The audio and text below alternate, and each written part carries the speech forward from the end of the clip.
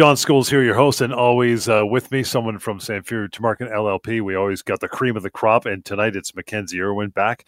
Mackenzie was here a short time ago and sharing the knowledge which is employment law. If you don't know, if you're in the dark, we'd like to shatter some of the myths and misconceptions when it comes to employment law. You want to reach out over the course of the next half hour. We'd love to get you on the show. You can email help@employmentlawyer.ca, and then outside of the hour, or at least a half hour of the show, Mackenzie's always there to answer your questions. You can use that same email address, and you can call 1-855-821-5900. But as mentioned, the lines are open. We're ready for you to call in and talk to us here on this Monday night in between trick-or-treaters and the kids ringing your doorbell and the dog barking, which I'm waiting for. You can call us and talk to us. We'd love to get you on. But Mackenzie, we always start off with the week that was before we get into our topic of the night, and that is no, your employer is not allowed to ... We'll get to those. But what do you got going on, my friend? Yeah, so a little bit of the week that was. I spoke with a gentleman who's expecting his first child in January of 2023. He's 34 years old, and he worked at his company for about 8 years as a manager. And in that position, he was in charge of managing a team of 10 to 15 direct reports. So he's very excited to take his first ever paternity leave, and he wanted to make sure that his employer had as much notice as possible to manage his team while he was off on his pat leave. So although he wasn't really aware of it, but he's only really required to give his employer 2 weeks notice of his intentions to take a pat leave. He really, he was really close with his employer, and he wanted to give them as much notice as possible. And he advised them that he was going to take a pat leave in January 2 weeks ago. So his employer right afterwards, immediately afterwards started treating him differently. He told me that, yeah, exactly. He told me that they started kind of not including him in certain meetings and going around his back to approve certain things that he otherwise would have been very involved in those decisions. And so last week, they told him that they were going to be terminating his employment. And they gave him 8 weeks of working notice. This termination would bring him, or this 8 weeks of notice would bring him to sometime in late December. And the termination is going to impact his ability to access employment insurance during his paternity leave. So he called us. He actually first went onto our website and checked out the severance pay calculator and realized that he's likely entitled to much more than the 8 weeks of notice that they gave him. So he called me, contacted me. We spoke about everything that he's going through. I advised him that he's likely entitled to significantly more than 8 weeks, than the 8 weeks of working notice that he's been giving. But in addition to that, there's also a very significant human rights violation here. Right. I don't know how many times we have to tell employers, and we see it time and time again, they still do it. Don't mess with parents in their parental leaves. He advised them of his intentions to take pat leave, and almost immediately he's treated differently and he's terminated. So there's a significant human rights violation there, and we're going to write to his employer to kind of sort out these issues. And he's likely not only entitled to more severance, but he could possibly be entitled to reinstatement into his prior position. So we're going to write to his employer and try and sort out these issues and hopefully get him either reinstated so that his paternity leave isn't impacted, or a significantly higher severance package. Yeah, another employer doing everything wrong, and he was smart to give you guys a call for sure. You want to reach out, by the way, to Mackenzie and her team anytime with such matters or anything different, just for a conversation of the more lengthy private nature, 1-855-821-5900. But let's get into our topic for the night, my friend, and that would be no, your employer is not allowed to, number one, refuse to pay you overtime if you actually worked the extra hours. How about that? Yeah, exactly. And this is something that I find a lot of employees aren't really aware of, but the Employment Standards Act actually requires your employer to pay you overtime pay for any hours that you worked over 44 hours per week. So here we are, your employer cannot refuse to pay you that overtime, especially if you've actually worked those additional hours over 44 hours in 1 week. And so it's really, really important here that employees are keeping track of the hours that they work in any given work week, because if you're keeping track and you know, okay, I've worked more than those 44 hours, you should be reaching out to your employer and letting them know, first of all, that you're working all these extra hours, but also making sure that you're getting paid for that overtime. And so overtime pay is actually paid out in 1.5 times your hourly rate. And so that could be obviously very significant compensation if you're missing out on that. And with that, we'll take one quick break. Employment Law Show. Stand by. Good idea. Share your stories and questions for email help@employmentlawyer.ca. Getting back into this with Mackenzie Irwin, courtesy Samfiru Tumarkin LLP, the most positively reviewed law firm in the country. No, your employer is not allowed to. That's the topic for tonight's show. Second point, not allowed to make up a bogus negative performance review. That's nasty. How does that work, Mackenzie? Yeah, certainly. So, I mean, if your employer is making up performance reviews that are unsubstantiated or that you disagree with, they certainly they're not allowed to do that. And it's very important that you take steps to address that and to correct that. So if your employer is making a bogus negative performance review of you, you're going to need to sit down, take a look at the review. If they're doing it in a meeting, you're going to need to have them give it to you in writing.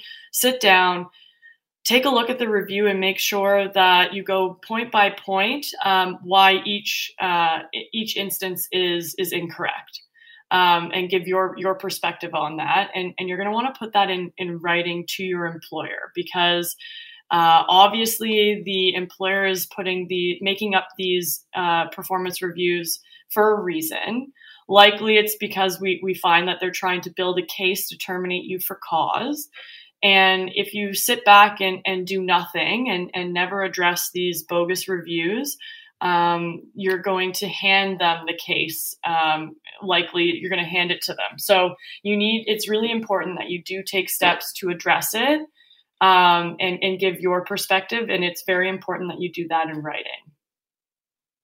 And again, moving on to our next point, no, your employer is not allowed to. If any of these shock you and you want to have a conversation, by the way, after the show or later on tomorrow during this week, wait a minute, I didn't know that. I better talk to Mackenzie. You can always reach out, right? Always 1-855-821-5900. Hey, Mark, how you doing? What's going on tonight? Not bad, buddy. Thank you for the show. You guys do a great job. Appreciate it. What's going on? Well, so this is in relation to my mother. She's over 65. And I'm not sure if this program is specifically provincial or if it's across Canada. But there's apparently a program for, I guess, seniors, if they're still working, that they can choose not to work on Sundays or the weekends in general. Are you aware about this? I am not aware of that, but in terms of choosing when they are supposed to work, there's certainly something that they can negotiate with their employer. Is it something that your mother's employer has approached her for? Actually, no. So I'm wondering if the fact that you don't know about it must be because she's from Quebec, and it might be a provincial thing that they've set up. But apparently it's anyone 65 and older are not obligated to fulfill either. I'm not sure if it's 44 hours or 40 hours per week. So I guess I probably can't really ask my question if you're not familiar with it. It might be something that's specific to Quebec. I'm not aware of anything in Ontario that allows that, but certainly there's provincial regulations that address how many hours per week anyone should be working in each province. Right. And so she should certainly she can consult with a Quebec licensed employment lawyer, and they can certainly address that. Okay, perfect. And that does not, because she's actually thinking about moving up here. So something like that, to your knowledge, doesn't exist up here? Not that I'm aware of, but certainly it's something that she can negotiate with any new employer. If there's a certain day on a weekend or a certain day that she's not going to be able to work, then that's something that she can certainly address with a new employer in Ontario. Okay. And if your employer were to implement some kind of a program where they state that you only have to work, say 30 hours a week, and then your employer asks you to do overtime, it specifically uses the word overtime, and you work those hours, let's say you work 5 hours, so now you've got 35 hours. Technically, that she can't get overtime because she didn't supersede the 40 or 44 hours. So actually, if your employer has stipulated in a contract that you're only supposed to work 30 hours per week, for example, right. and you work more than 30 hours per week, that contract has actually lowered the threshold for overtime pay, and you could be entitled to overtime pay for any hours that you work over that 30-hour threshold that's outlined in your contract. Very interesting. Okay, that's very good to know. I really appreciate it. Yeah. Thanks, Mark. Appreciate your time, pal. You want further information from Mackenzie, you can always have a chat, 1-855-821-5900. Henry, thanks for hanging on. How are you? What's your question? I'm okay. How are you? Fantastic. Thanks for taking the time. Go ahead. So my question was related to overtime, and I'm currently paid a salary per year. And I was just curious, does that make a difference if I'm entitled to overtime or not? Great question. Yeah, that is a very good question. And oftentimes people who are salaried don't think that they're entitled to overtime, but you absolutely are. And so, Henry, are you in a management position? They call me the assistant manager, and they tell me that any overtime needs to be approved by the manager. So they can certainly ask for your approval, or for you to get their approval before you work any overtime hours. But absolutely, you were very likely entitled to overtime pay for any of those hours that you work over the 44-hour threshold. But in terms of how it's calculated, your salary can actually be broken down into an hourly rate, and so that's how they would calculate that. Yeah, that's what I said. Like even $100 overtime would be something, and if I was entitled to it, where. Yeah, absolutely. And so certainly if they're refusing to pay you your overtime and you've actually worked those hours, you should absolutely reach out. And sometimes it just takes it's a matter of receiving a letter from a lawyer in order to get them to pay that overtime. But it sounds like you very well are entitled to overtime pay. Got Jane standing by. Hi, Jane. You're up next. What's your question? My question is, my employer placed a letter of warning on my file, and they said that they would provide a copy. They, however, never provided a copy. I was just informed a while later that it appeared on my file. I didn't agree with it and was planning to dispute it with a consulting firm that we have for non-unionized management employees. And so I tried to email the employer about it, and they ignored both of my emails. So now I'm proceeding with that consulting firm, but I'm wondering, is that something that they're allowed to do, employer-wise? Yeah, so Jane, in terms of providing, you're absolutely entitled to a copy of the letter of warning. Certainly, it's very important that your employer communicates to you what it is, what issues they have, if any, with your employment or with your performance. And so you're certainly entitled to know the details of that letter.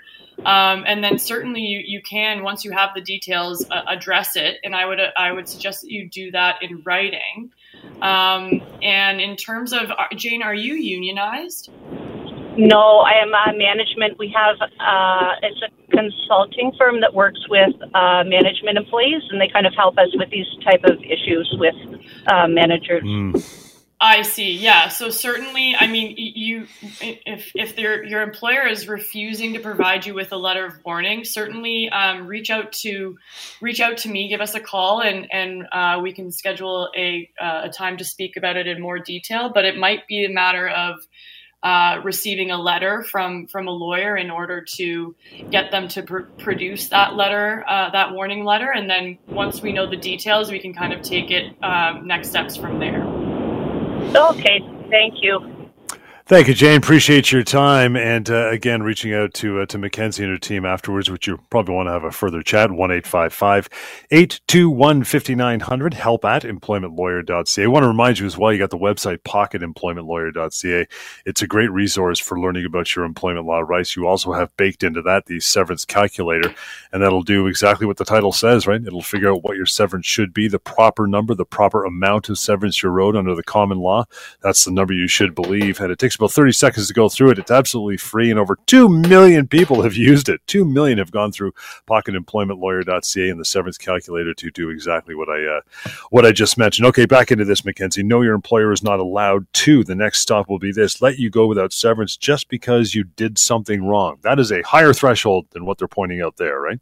Very high threshold here. Yeah. So what they're talking about here is letting you go for cause, and so for cause without paying you any severance. And so that just cause and terminations are the absolute capital punishment of employment law, and the threshold to achieve that is very, very high. So a single incident of doing something wrong is certainly not going to rise to that level, that high threshold, to establish just cause and to justify terminating you without any severance.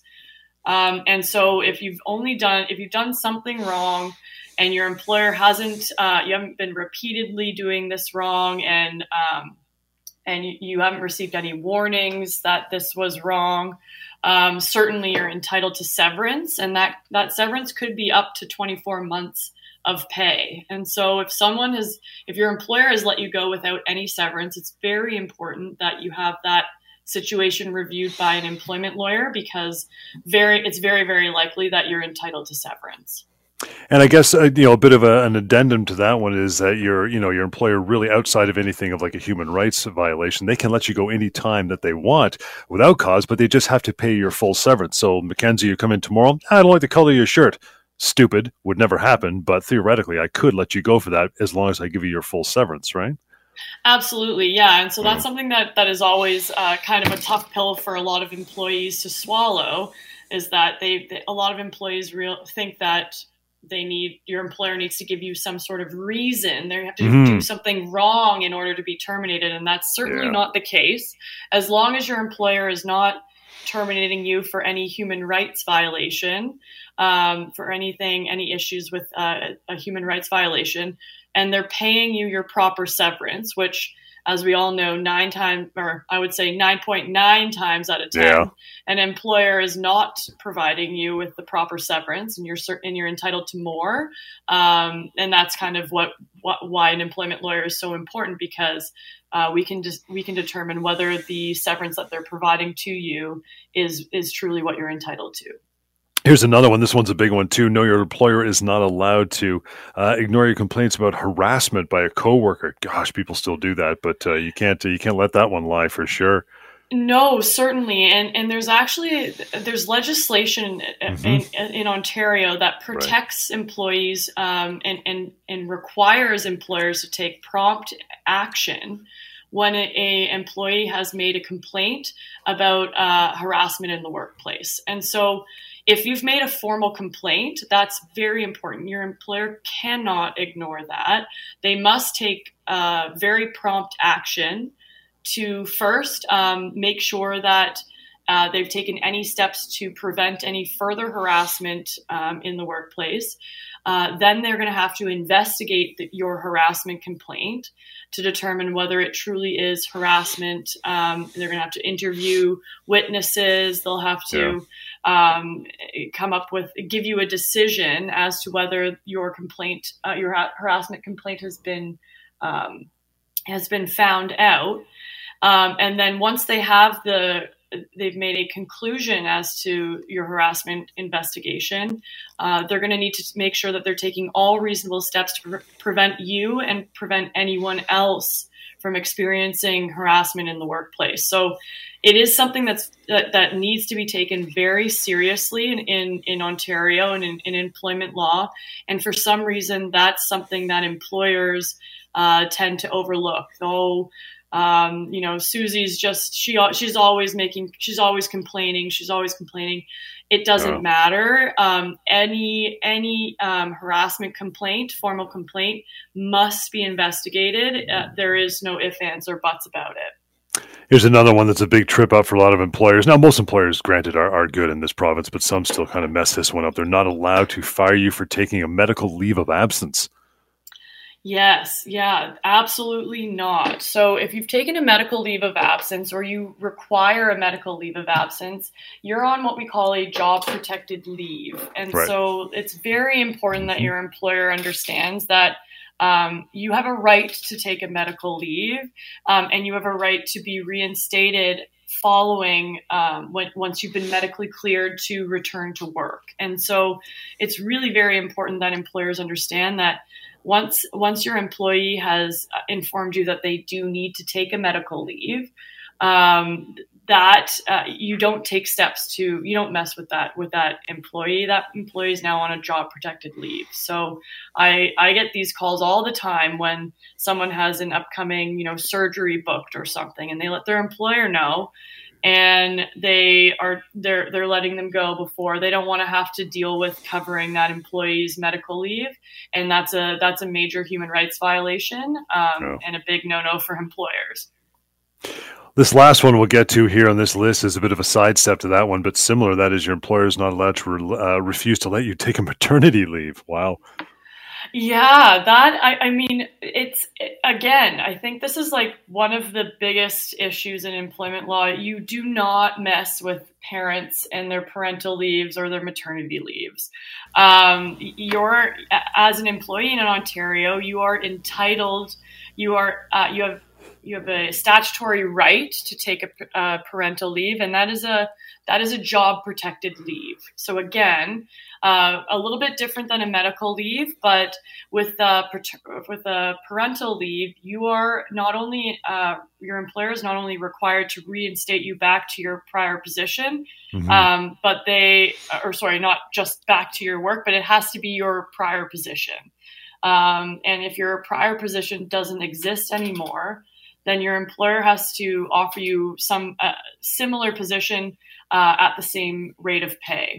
So I don't know why, but employers do tend to